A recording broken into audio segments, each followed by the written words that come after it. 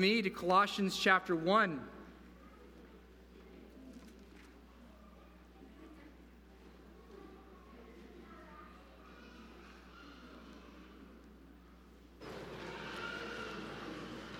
Colossians chapter 1, verses 15 through 23 is where we will be this morning as we get our second week in a row in this same section in Colossians. I called last week the Everest and the mountain range of God's Word. Someone asked me if I really wanted to blow the Everest image on this passage, and I said, yeah, I think it fits. I'm not sure where else I'd put it. This one's pretty up there, at least makes the top 5, top 10. Great descriptions of worship and praise in God's Word that elicits glory within us to the Lord. Hear God's word, Colossians chapter 1, verses 15 to 23. He is the image of the invisible God, the firstborn of all creation. For by him all things were created, in heaven and on earth, visible and invisible, whether thrones or dominions or rulers or authorities. All things were created through him and for him. And he is before all things, and in him all things hold together. And he is the head of the body, the church. He is the beginning, the firstborn from the dead, that in everything he might be preeminent. For in him all the fullness of God was pleased to dwell, and through him to reconcile to himself all things, whether on earth or in heaven, making peace by the blood of his cross. And you, who once were alienated and hostile in mind, doing evil deeds, he is now reconciled in his body of flesh by his death, in order to present you holy and blameless and above reproach before him. If indeed you continue in the faith, stable and steadfast, not shifting from the hope of the gospel that you heard, which has been proclaimed in all creation under heaven, and of which I, Paul, became a minister. This ends the reading of God's holy and infallible word. May the grass wither and the flower fade, but the word of God may it stand forever. Amen. Well, last week we dove into this passage, and I noted last week that I felt like and saw 4 particular themes. And what this passage is seeking to articulate to us is very clearly in the verbiage of the passage is Christ is preeminent. Or in the wording that we are more familiar with in our language, Christ is more supreme. He is supreme above everything in the world. And I want to show, beginning last week, 4 ways in which Christ is shown to be supreme in this passage. We dealt with 2 of them last week, and we get 2 of them this week. First thing we saw is that Christ is supreme because he is divine. He is God. It articulates it in a number of ways. He is not a created being. He is above creation. He is the firstborn, meaning that he is first in rank and priority and supremacy in this world. All things flow from him. All things are for him. So we also saw that not only is he God, but also he is the creator of all things. He is supreme as the creator of all things. He is over all powers and authority, all dominion and dynasty. Everything is created for him and for his glory. That's why we were made and why we live in this world. That is our purpose. And everything is sustained by him. Everything is held together by the power of his hand, by his finger. We come to the third and the fourth, of the ways in which this passage shows how Christ is supreme. Let's jump right into it. Our first point, or the third overall within these 2 sermons, is that Christ is supreme over redeemed creation. Not only is he supreme over creation as it was originally made, over all things, he is supreme over the recreation, over the new creation. And in that, what that means is he is both the authority of this new creation and he is the source of it. It says that there, it describes it, is that Christ is the head of the church. He is the head of the body. And what that means, first and foremost, is the head of the church, that Jesus is the authority over the church. Jesus has authority over all of redemption, all of the new creation. The story of the Scriptures is that God made this world beautiful and good, but we distorted it and we broke it. But He didn't leave us to our brokenness, but He entered into this world, and He is beginning the process of new creation, of new redemption, of recreating this world that was once broken, and He is doing so through the church. That we are the vessel and the agency through which God's kingdom comes to bear, and through which God's new creation is made manifest and visible in this world. And as the head of that church, Jesus is in charge. Ephesians 1 verses 22 and 23 says this, "And He put all things under His feet," His being Jesus, "and gave Him as head over all things, to the church which is His body, the fullness of Him who fills all in all." Jesus is in charge of the church. The Pope is not our head. I am not the head of this church. The church is not a democracy where majority rules. Christ is the king. It is a monarchy, and what He says goes. This is an important principle. If the church is actually to be a recreating, redeeming force in this world, is that we must follow the head, the king. We lose our power when we follow something else. See, what has become typical is often in the church we will agree with this principle that Christ is king, but in practice it is something other. Talk about this in our discovery class a couple weeks ago with those who were looking at membership. And I cited the cartoon which my dad showed me as a kid, which I'm sure he still uses. But this cartoon has this particular picture. It's a church meeting. Don't church meetings great? And here's the line underneath the cartoon. It says, "Our bylaws specifically state that the will of God cannot be overturned except with a 2/3 majority vote." This is the attitude many of us have about Christ's kingship over His church. We pretty much function like politicians following the polls. Well, that's what they want, so that's what we'll give them.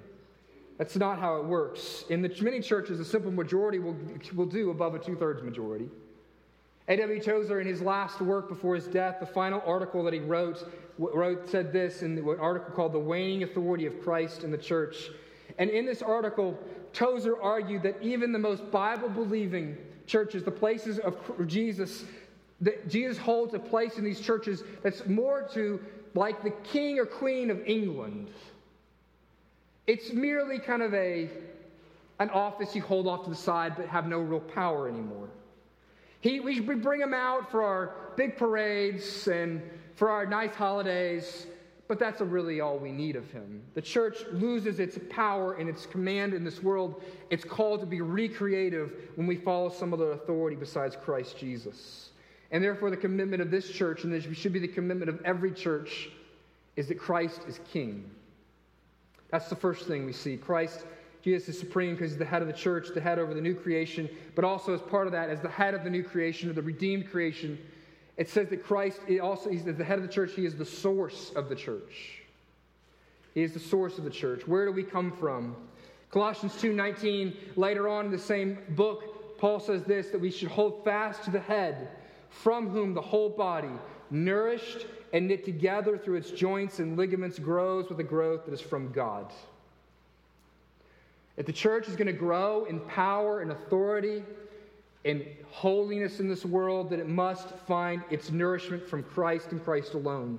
Ephesians 4:15 and 16 says this, "Rather, speaking the truth in love, we are to grow up in every way into Him who is the head, into Christ, from whom the whole body, joined and held together by every joint with which it is equipped, when each part is working properly, makes the body grow so that it builds itself up in love." Church, if we want to grow, then Christ must be the head. He must be the source of all spiritual life in this place. It cannot be flashy programs. It cannot be certain types of music.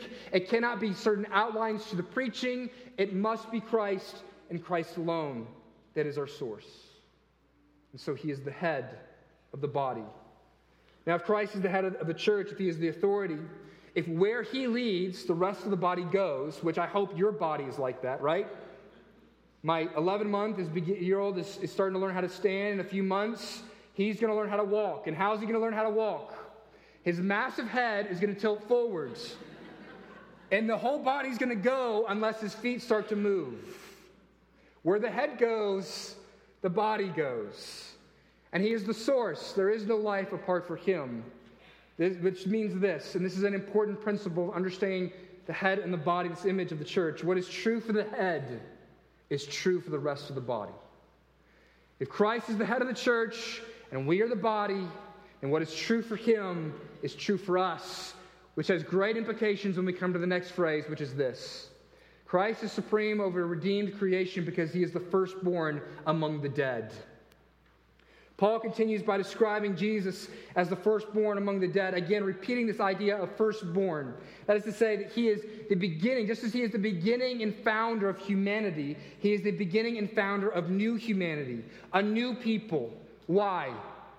Because he is the first to defeat death and to move through death and to rise again. And when God the Father raised Christ from the dead, and glorified and exalted him to the right hand of his majesty, he became the first fruits of the resurrection. The resurrection which all of us who are in Christ Jesus will also get. What is true for the head is true for the body. Your mortality is sucked up into the life of Jesus. And this answers one of life's most pivotal questions, the question that if we don't answer this one, it doesn't matter what the answers are to all the other questions about what our purpose is and stuff like that.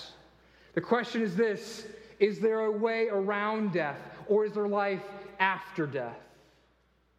Michael Green, who's a commentator, in order to draw this out, gave this analogy. He tells this story about how in the Middle Ages, one of the great mysteries and the great debates amongst particularly Western European countries was, is there a way to get to the Orient around the Horn of Africa?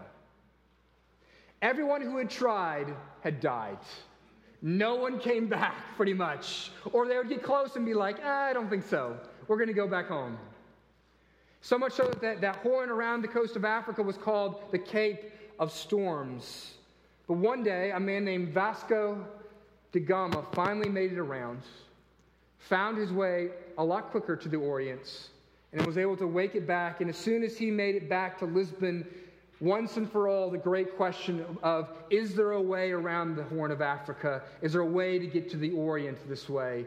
That was answered. And Green goes on to say, this is how it is with Christ. He is the firstborn from the dead. And so when it answers the question, is there a way through death? And the answer ever since Christ Jesus arose from the grave on that Easter morning is yes, there is a way. Jesus took the voyage around death, or should I say through death. He walked into the valley of shadow of death, and he came out in resurrection power. There was no light, but he came out through it, and therefore he can take us and walk us through it as well and bring us to new life on the other side. Revelation 1:12 through 18 gives us a graphic depiction of what this looks like. Then I turned. Remember, this is John having a vision. Then I turned and saw the voice that was speaking to me, and on turning I saw 7 gold lampstands. In the midst of the lampstands, one like a son of man, clothed with a long robe and with a golden sash around his chest. The hairs of his head were white, like white wool, like snow. His eyes were like a flame of fire. His feet were like burnished bronze. These descriptions of light are important because he's going to take us through death. Refined in a furnace, and his voice was like the roar of many waters. In his right hand he held 7 stars. From his mouth came a sharp 2-edged sword, and his face was like the sun shining in full strength. And when I saw him, I fell at his feet as though dead. But he laid his right hand on me, saying, Fear not, I am the first and the last. I am the living one. I died, and behold, I am alive forevermore, and therefore I have the keys to death and Hades. He says, I will take your hand and I will walk you through. Christ is the firstborn. It gives power to the church. It brings about the recreation, because that thing which destroyed creation is no longer. It is now simply the means into new life. And so he is supreme over all creation, over all recreation, over redemption. So he is supreme because he's God. He's supreme over creation. He's supreme over recreation. And here's what I want to say. Wouldn't you say that Jesus is enough? If he is God, if he is the divine one made man, if he is the one who created all things, if he is the one who redeems all things, wouldn't you say he is enough? This is the point of Colossians, remember? Jesus plus nothing equals everything. And the reason why you need nothing else is because Jesus is everything that you need. And he has proven it in the passage. But Paul gives one more. All three of these points are layered together to get to Paul's final point, which is this. Jesus is the supreme and sufficient reconciler. Because he is God, because he is man, because he is the one who formed all creation, and now he is the redeemer of all creation, it means he is the one who is sufficient to reconcile us to God. This is the great problem of humanity, as we are separated from God. And we need to be reconciled, that is, to be made right with him. Reconciliation is the connecting of two previously opposed parties. It is the reckoning of two previously opposed parties and bringing them to peace. And what we find in verses 19 through 23 is a primer on reconciliation. I'm going to give you 4 points on reconciliation this morning that are seen in Colossians 1. All getting to the point that Christ is the supreme and sufficient reconciler. The first that we see, though, is that we need our need for reconciliation. This is in verse 21, where it outlines our problems. And you were once alienated and hostile in mind and doing evil deeds. 3 words to describe who we were without Christ. First, alienated, simply meaning that we were separated from God. We were isolated from him. We did not belong. Alienated in the Greek word literally means that you have been transferred to another owner. Jesus calls the Pharisees children of the devil. The fullest description of what it means to be transferred to another owner. Who is the one who is the prince of the power of the air of this world? Who functions as the king of this world so often? It's the devil, until Christ has come to crush his rule. We all come into this world relationally estranged and separated from God. We are not simply indifferent towards God. The scriptures say we come out hating him, and therefore we are children of wrath. That's the first thing, and that's a significant problem, wouldn't you say? But even worse, or moving on with that, what makes the matters worse is that we're hostile in our thinking. You see, our fallenness and our separation from God has affected the way we very think. The very desires of our hearts and the very way in which we think about this world, the way in which we think about God. We are geared from the moment we come into this world to resist the truth of God and to hear his truth, but then to distort it in our minds. So, our relationship with God is characterized not only as one of estrangement, but also as one of distorted thinking, so that even when we hear the truth of the gospel, we twist it in our own minds. The third thing we see, though, is also not only alienated, not only hostile in our thinking, but then we do evil deeds. As a man thinketh, so he is, right? Out of our minds do we find our lives being lived. And so if your thinking is twisted and disjointed and crooked as a result of sin, so also will that lead to a life of sin. Thoughts and actions are cyclical. They feed one another. When you think evil thoughts, you do evil thoughts. And as you do evil thoughts, you think evil thoughts. The word evil, what I want you to see here, the word evil in this passage is the word pornes. Pornes. What does that remind you of? Pornography is where we get that's the root word of pornography. The evil that results of the thoughts of our minds is pornographic. What it's giving there is, in this word evil, is that at the heart of our evil deeds are pornographic thoughts. And by that, what that means is it's distorted thoughts. And it leads to a life that is distorted and twisted. You want to know how men become serial rapists? They look back at their story. It begins with finding pornography in a trash can. And from a young age, it begins to twist them. And then their life gets twisted, and they do horrific things. In the same way, what this passage is saying is all evil begins with the mind, and then it plays out in your life. These are big problems. We need reconciliation. A pastor went to the hospital room to see a man who was dying. And he asked the man, "Have you made peace with God?" And the man's response was, "I didn't know we were quarreling." But that's simply not true, is it? We have quarreled with God. All of humanity, in fact, we have divorced him. We shoved him away, and it was personal. We say we want you to have nothing to do with us. You're the creator, but we want nothing to do with you as the creator of our lives. We declared our independence, and so God said, okay, let's see how it goes when you have it your way. And our divorce from God, if you look at this world, has been an ugly one, has it not? Gwyneth Paltrow, when she was getting divorced, was very angry when a reporter described her separation from her husband as a divorce, and wanting to clean it up, she said, no, it's not a divorce, it's a conscious uncoupling. That is so clean and sweet, isn't it? Conscious uncoupling. We just broke up. But divorce is messy, and especially when you divorce yourself from the God of the universe, it gets really messy. And we have pained ourselves and all of creation with it because we have separated ourselves from God. We have run from him, and yet he is the only one that we need.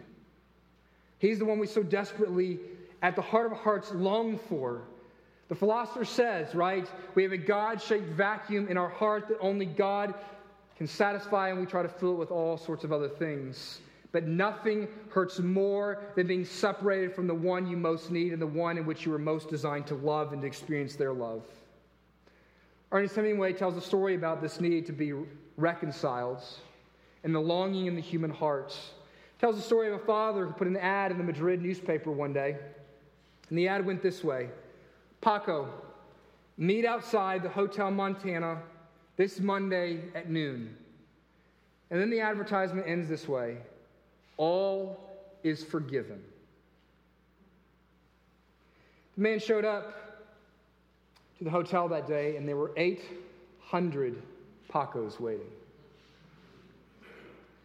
We have a longing to be reconciled, to be forgiven, to be reconciled to the one that we love. This is what hell is, right? Alienation from the Father. So how is reconciliation possible? Someone must take the initiative in reconciliation and peacemaking. And here's the difference between Christianity and all other religions. All other religions would say that you must take the initiative. Every other religion says that you got to change your life, you got to live better, you got to clean up your act, and then you can be reconciled. But the gospel says that there was a spouse who was cheated on, but he took the initiative. So we've seen the need, but now we also see in the spouse, this perfect Savior, the means of reconciliation. Verse 20, and then jump down to verse 22. "And through him, Jesus, to reconcile to himself all things, whether on earth or in heaven, making peace by the blood of his cross. He has now reconciled in his body of flesh by his death." What is the means by which we are made right with God? Through our true lover, the one who came to lay his life down, to take on flesh, to bring us home. Soren Kierkegaard tells a short story that's become famous in the philosophical world, probably for its brevity, but for its great description of this love of God and the way he took on incarnation. And here's how the story goes. Suppose that there was a king who loved a humble maiden. The king was like no other king. Every statesman trembled before his power. No one dared breathe a word against him, for he had the strength to crush all of his opponents. And yet this mighty king was melted by love for a humble maiden who lived in a poor village in his kingdom. How could he declare his love for her? In an odd sort of way, his kingliness tied his hands. If he brought her to the palace and crowned her head with jewels and clothed her body in royal robes, she would surely not resist. No one dared resist this king. But would she love him?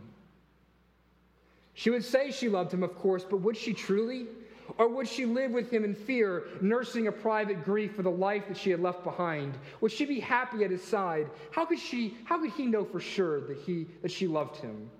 If he rode to her forest cottage in his royal carriage with an armed escort waving bright banners, that too would overwhelm her. He did not want a cringing subject. He wanted a lover. The king, convinced he could not simply elevate the maiden without crushing her freedom, resolved to descend to her. Clothed as a beggar, he approached her cottage with a worn cloak fluttering loosely about him. But this was no mere disguise. This was the king's new identity. He had renounced his throne to declare his love, renounced his throne, and to win her love. The gap between the king and that woman was insurmountable. In fact, the king's power and might was one of the very reasons why they couldn't be together. We cannot be reconciled to God because he is perfect and we are imperfect. So he clothed himself in our humanity and came as a beggar to draw us to himself, to win our hand. This is the gospel. That the one who is clothed from all of eternity in a garment of light has entered into our darkness and taken on the robe of mockery. The incarnation, the life and death of Jesus answers once and for all this question: what is God's heart towards me? And it's this, that he would cross the greatest chasm to make you his once again, to reconcile you into relationship. This is what Paul says in Romans 5. Look, he says there is a cross, and this cross is the demonstration of God's heart of love to us. At the point of our deepest betrayal, he has made peace with us. When we were running from him and we were farthest from home, we had gotten lost in the woods, he came and found us and made us his once again. The means of our reconciliation is through Christ and Christ alone. I want you to see also, this is the third thing about reconciliation, is also the scope of it. I'm just going to say this very briefly for the sake of time. It says there that it doesn't just simply mean that we have been redeemed, each of us individually. What does it say? All things. God reconciles all things to himself. This is not limited to simply you and me. This is all creation. Romans 8 talks about this in verses 20 to 23, where it says creation groans and longs. And so the scope of God's reconciliation in this world is everything. It's the world. For God so loved the world. The cross is going to solve the problem of tsunamis and black holes. And in the end, what's the image we get in Revelation? Is that the lion and the lamb will lay down with one another. All animosity in this world, all systems of injustice will be made an end. Lions and lambs. Caucasians and African Americans will lay down next to each other and worship the King. Everything in this world will be made right. We see that this rightness, this reconciliation that God has brought in our life, not only is it to bring about the means of our reconciliation through the cross, not only is it through all things, but there are some results of it. Some personal results, some individual results, some things that happen in the life of those who are reconciled. So we see forth that the results of reconciliation, verse 22. And what are those? The second part of verse 22. In order to present you holy and blameless, above reproach before him. I've used the image of a lover who's been cheated on, who came to reconcile himself. And this is actually the continued pattern we see in the scriptures in the New Testament. Ephesians 5 uses the same exact language, where it talks about a husband who loves his wife. And why does he love her? Ephesians 5, verses 25 through 27. Husbands, love your wives as Christ loved the church and gave himself up for her. Why? That he might sanctify her, having cleansed her by the washing of water with the word, so that he might present the church to himself in splendor, without spot or wrinkle or any such thing, that she might be holy and without blemish. A number of months back, Jim Wills said something, and he said it so directly and beautifully. It made for a palpable and visible or verbal in the room. That what God is doing with each one of us is at the end of all things that we will be presented to God as a gift to himself in all of our beauty. This is what God is doing in your life. That is a beautiful vision for your life. That in the midst of the struggle, that one day you will be blameless and perfect in his sight for all time, and you will be presented in all of your glory to God as a means of worship to him. The language of Colossians and the language of Ephesians 5 shows that each of us are going to be presented in this way. And not simply that we will look better than other human beings. It's not simply that God wants to make you holy and blameless in the eyes of the people around you. That's easy. But holy and blameless in his sight, the one who is perfect in this world, the one who cannot lay his eyes on anything that is blemished. You see, this is one of the theme lines that runs throughout Scriptures, is that if you're unclean, and even if you have a physical blemish, that you cannot come in God's sight. We read in Leviticus 1, chapter 1 through chapter 16. This is usually where your reading through the Bible every year gets derailed, around this point. You get to Leviticus 1 through 16, and it gives all these laws for presenting yourself before God in the temple. And it says that we cannot present ourselves until we have had our sins covered by sacrifices. But even those sacrifices have to come unblemished. The animals can't have weird eyes and cuts on their feet. The animal, the sacrifice, has to be perfect. You couldn't touch certain things. You couldn't wash with certain objects or even dry off with certain objects. You couldn't have a cut. You couldn't have any deformity, warts or rashes or scars. Women had to purify themselves after childbirth. That doesn't sound fair, does it? Even after menstruation, they couldn't go to the temple. You couldn't have touched a dead animal. You had to tie your hair up in God's sight. If you let your hair down before the Lord, it says in Leviticus chapter 10, verse 6, that you would die. And we think it's unfair that he says that we should stone children that disobey. There are far more unfair things in the Old Testament. The point of all of those passages of Leviticus and all of these rules is to say you have a perfectly holy God and you cannot come close to living up to him. And what you deserve, even the smallest disrespect of your parents, deserves his wrath. You cannot come in his sight with the smallest blemish. Anything that falls short of who God originally made us to be does not deserve to be in his sight. And the point is that the question is that you would read Leviticus 1 through 16 and go, who could enter? Exactly. No one could enter but one. But one. That we, through Christ Jesus, are made blameless and clean. We are washed in the blood of the Lamb so that he will present us for all of eternity before God as glorious in his sight. This is why he has come. Now that's really good news. But I also want you to see here within this, in verse 23, there's a warning. There's a warning for us. Verse 23 says this: if indeed you continue in the faith, stable and steadfast, not shifting from the hope of the gospel that you have heard. If is a problematic word. The word if there appears to put a condition upon us being presented blameless and holy before God. And it seems to put the condition upon our ability to remain in the faith. Does this mean that while Jesus starts our reconciliation, we must finish it? Can we lose our reconciliation with God? Can one day we be seen as right before God and the next day not right? Can we, by our faithlessness, not be presented before God as blameless and holy at the end of all things? Now, in order to answer that, I want you to see a couple principles before I get to that. Let me give you a principle for understanding and doing theology in all of Scripture. And it's this: that Scripture interprets Scripture, not your objections to Scripture. It is not a whiny, wimpy, that's not fair, God. It is you understand difficult passages in Scripture by looking at other passages of Scripture that are abundantly clear. And so two principles that I think draw out in all of Scripture through that. It's this: all true Christians will keep believing and repenting. They will be kept. They cannot be lost. And they will not fall away. This is often what people call the doctrine of perseverance or the doctrine of preservation.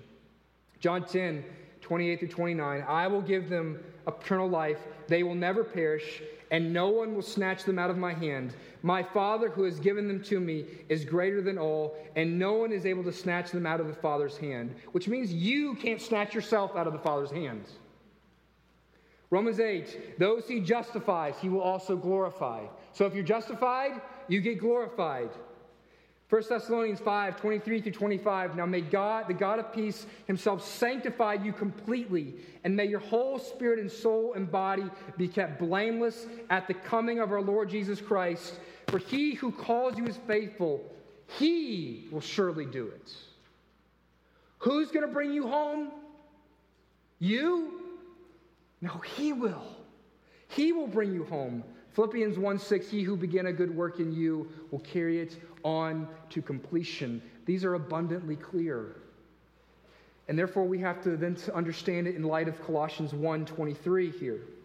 We have to synthesize these things together. So let me also give you the second principle that comes out as a study of all of Scripture, which is this. Because true Christians will keep believing, and because there is a genuine responsibility to keep believing, the Scripture warns professing Christians to keep believing. Let me walk through this. If a person grows unrepentant, they prove that they never truly had repentance. That if a person walks away from the faith, they show that they never truly had faith. 1 John 2:19, they went out from us, talking about those who left the church. They went out from us, but they were not of us. If they had been of us, then no doubt they would have stayed with us. If you walk away from the Lord and walk away from the faith, it is the proof that you never had true faith that reconciles you anyways. But in here, we also see an explicit warning. And what is that warning? It's simply this, that if you have no continuation of the faith in your life, a pursuit of holiness and blamelessness, a stable and steadfastness in your faith, then there is no presentation of you before God at the end of all times as holy and blameless. No continuation, no presentation at the end. Yes, there is conditionality in our perseverance. But, and this is key, the warning of the condition is a means by which God preserves our faith. God preserves us in faith and holiness of life by stirring our hearts to avail ourselves of our need of the gospel. He says, I will hold you and cling to you. You will never, no one can snatch them out of my hand. And one of the means by which he does that is to warn you and say, hey, don't walk away. Don't walk away. Stay steadfast and stable. You see, the doctrine of perseverance is not saying that you are secure no matter what you do. But the doctrine of perseverance says that you are secure because God keeps you. And therefore, because God keeps you, you won't slip away and you won't make a wreck of your faith. But he uses the warning to keep us from making a wreck of our faith. Colossians 1:23 is saying, Christian, listen to this. If you don't persevere by continuing in the faith, then you won't be presented to God. But Christian, take heart knowing that it is God who works in you that which is pleasing in his sight. Hebrews 13:21. And be encouraged by the assurance of Philippians 1:6 that he who began a good work in you will carry it on to completion. Whenever you hear a conditionality text like this, and there are a lot of them, there ought to be, where God says you will persevere if you do blank, always think of the old prayer of St. Augustine who said this, Lord, command what thou wilt and grant what thou commands. God, you can make a commandment, but then you've got to give me the strength to do it. So by means of the warning implicit in the condition, God preserves our faith and the pursuit of holiness in our life by stirring our hearts to avail us of his sustaining grace. But in the warning to remain stable and steadfast, it doesn't say the means of our perseverance is some new understanding about the Christian faith. The means of your perseverance is not a special great worship experience, that if you'll just go to passion conferences, you will be preserved. That if you'll just speak in tongues, then you'll stay with the Lord. That if you'll just understand these deep, big, huge theological words, That's not what we are to run to. What does it say? Verse 23, continue in the faith, stable and steadfast, not shifting from the hope of what? The gospel. This is why it is said, Tim Keller says it, the gospel is not the ABCs to the Christian life, it is the A to Z of the Christian life. The word continue means to stay put. You continue the way in which you are stable and steadfast. And when you see the warnings and you go, I have not been stable and steadfast. Oh Lord, help me. Lord, am I really going to be preserved to the end? What you should do then is say, okay, go back to the gospel. Every day, go back to the hope of the gospel. The promise is there. The assurance is there. Why go back to the gospel, though? And this is the point of the whole text. 2 weeks, we finally get to it. 40 minutes in today. Why go back to the gospel? Because the gospel reveals the supreme sufficiency of Christ Jesus. Jesus plus nothing equals everything. You don't need other Christian experiences. You don't need to speak in tongues. You don't need the deep theology books. You need Jesus. That's the point of this text. And you need him tomorrow morning, and you need him tomorrow afternoon, and you need him tomorrow night. I think it's Fernando Ortega. I think it's an old hymn, but Fernando Ortega does it beautifully. Oh Lord, in the morning when I rise, give me Jesus. Give me Jesus. You see, if you have undervalued the view of Christ's sufficiency, then you will overvalue your own sufficiency, or you will run to something else to be the sufficiency. You'll add something to Jesus. Let me give you a couple of thoughts, implications, and applications to close. I want you to see that continuing the faith and not shifting from the hope of the gospel means that we must hear the gospel often. What does it say? Not shifting from the hope of the gospel, and it says that you heard. How do you know the hope of the gospel is that you must hear the gospel daily? So yes, listen to good preaching. Who are you listening to? What are the messages that you're allowing into your life? Who are the people that you're reading? Too often we're reading people who are adding something to Christ Jesus. A second point of application is this: is the description of the Christian life is presented as blameless and holy in the end, is not measured by the spectacular, but by the stable and the steadfast. The very nature of stability is pretty much the opposite of spectacular. The devil, and what we see in the scriptures, is the devil tries to make us think that what we need is something spectacular. This is what he does to Jesus, right? Do something spectacular and they'll worship you. In Eve's temptation, she saw the fruit as beautiful. It was something spectacular. Throughout the scriptures, those who are blown and tossed in their faith left and right are those who are constantly looking for some great experience, something beautiful and showy and spectacular. And so often in our Christian life, we find the steadfastness and stability of the gospel simply boring. We need something else. This has been the truth within American Christianity for a couple centuries. It's called revivalist theology. Those of you who are over 60 years old or grew up out in the country, you'll know this. What did you spend your summer nights doing? About twice a week, 2 weeks out of the year. You go to revival meetings. Why?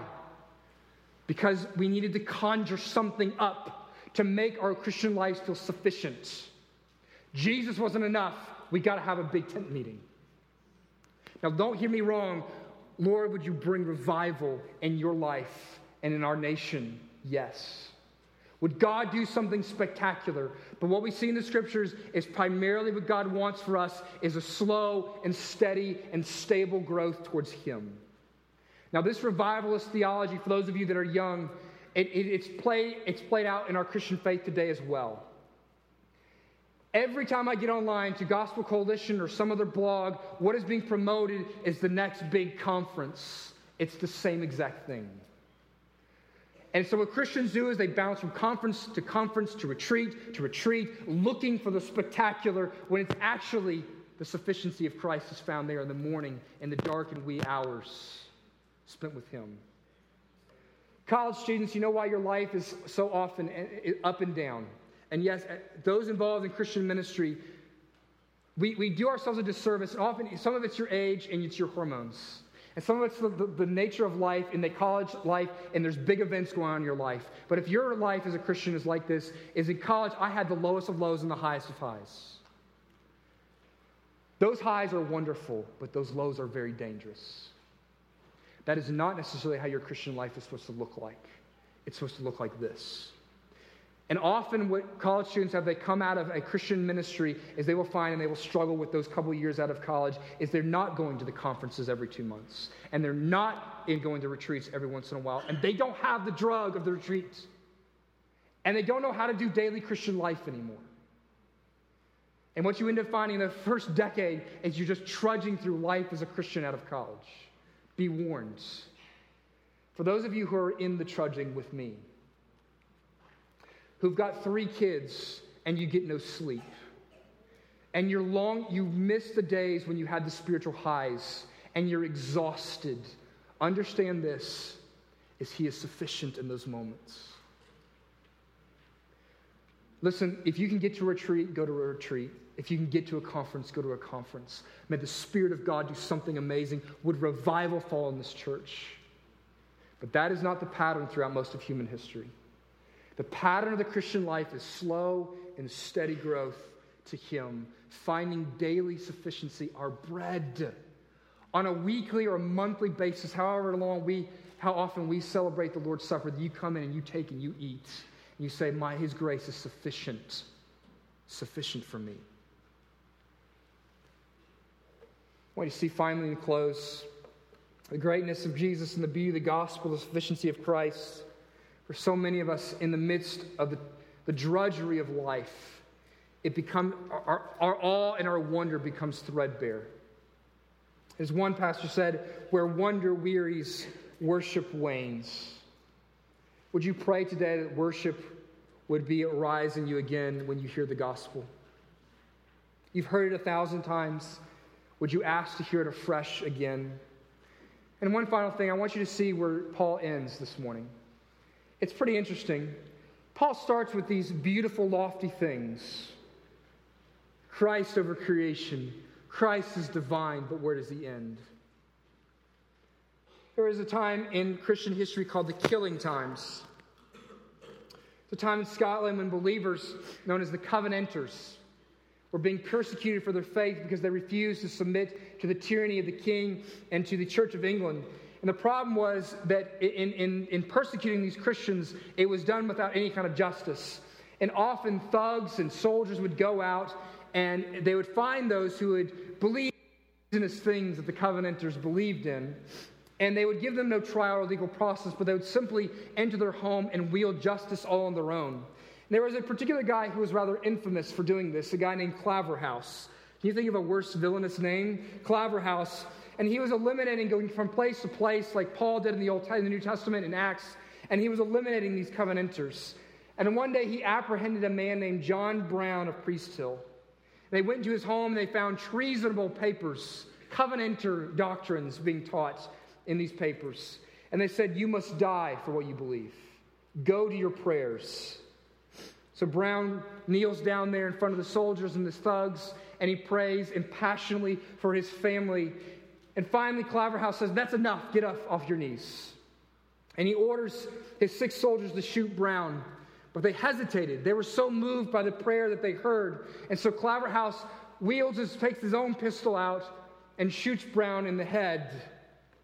Not wanting to be left out, all the other soldiers grabbed their pistols and began firing, so that Brown's body, right there in front of his wife and his 2 small children, was scattered all over the ground. Then, to add insult to injury, Claverhouse turned to Miss Brown and scoffed and said, what thinkest now of your husband, woman? This was Mrs. Brown's response. She said this, I ever thought much good of him, and now more than ever.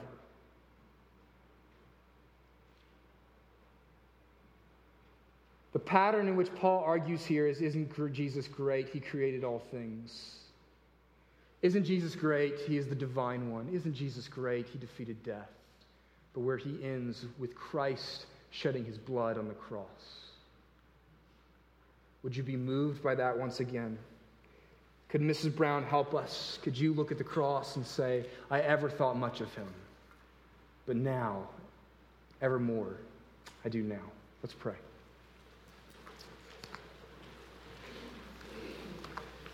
Heavenly Father, we thank you for the grandeur and the beauty of who you are. What God could make a world in its fallen state, we see the beauty of you emanating and popping out everywhere. What God would take on human flesh to restore us to himself. You are powerful over death. You are wondrous. But gracious God, I pray that you would give us eyes to see the beauty of Christ Jesus crucified, the act that has reconciled us once and for all before you. Would those who have heard this message 1,000 times over be struck by the beauty of it once again? May our hearts not wane in wonder and lift our eyes up in worship. We ask this in the name of your Son. Amen.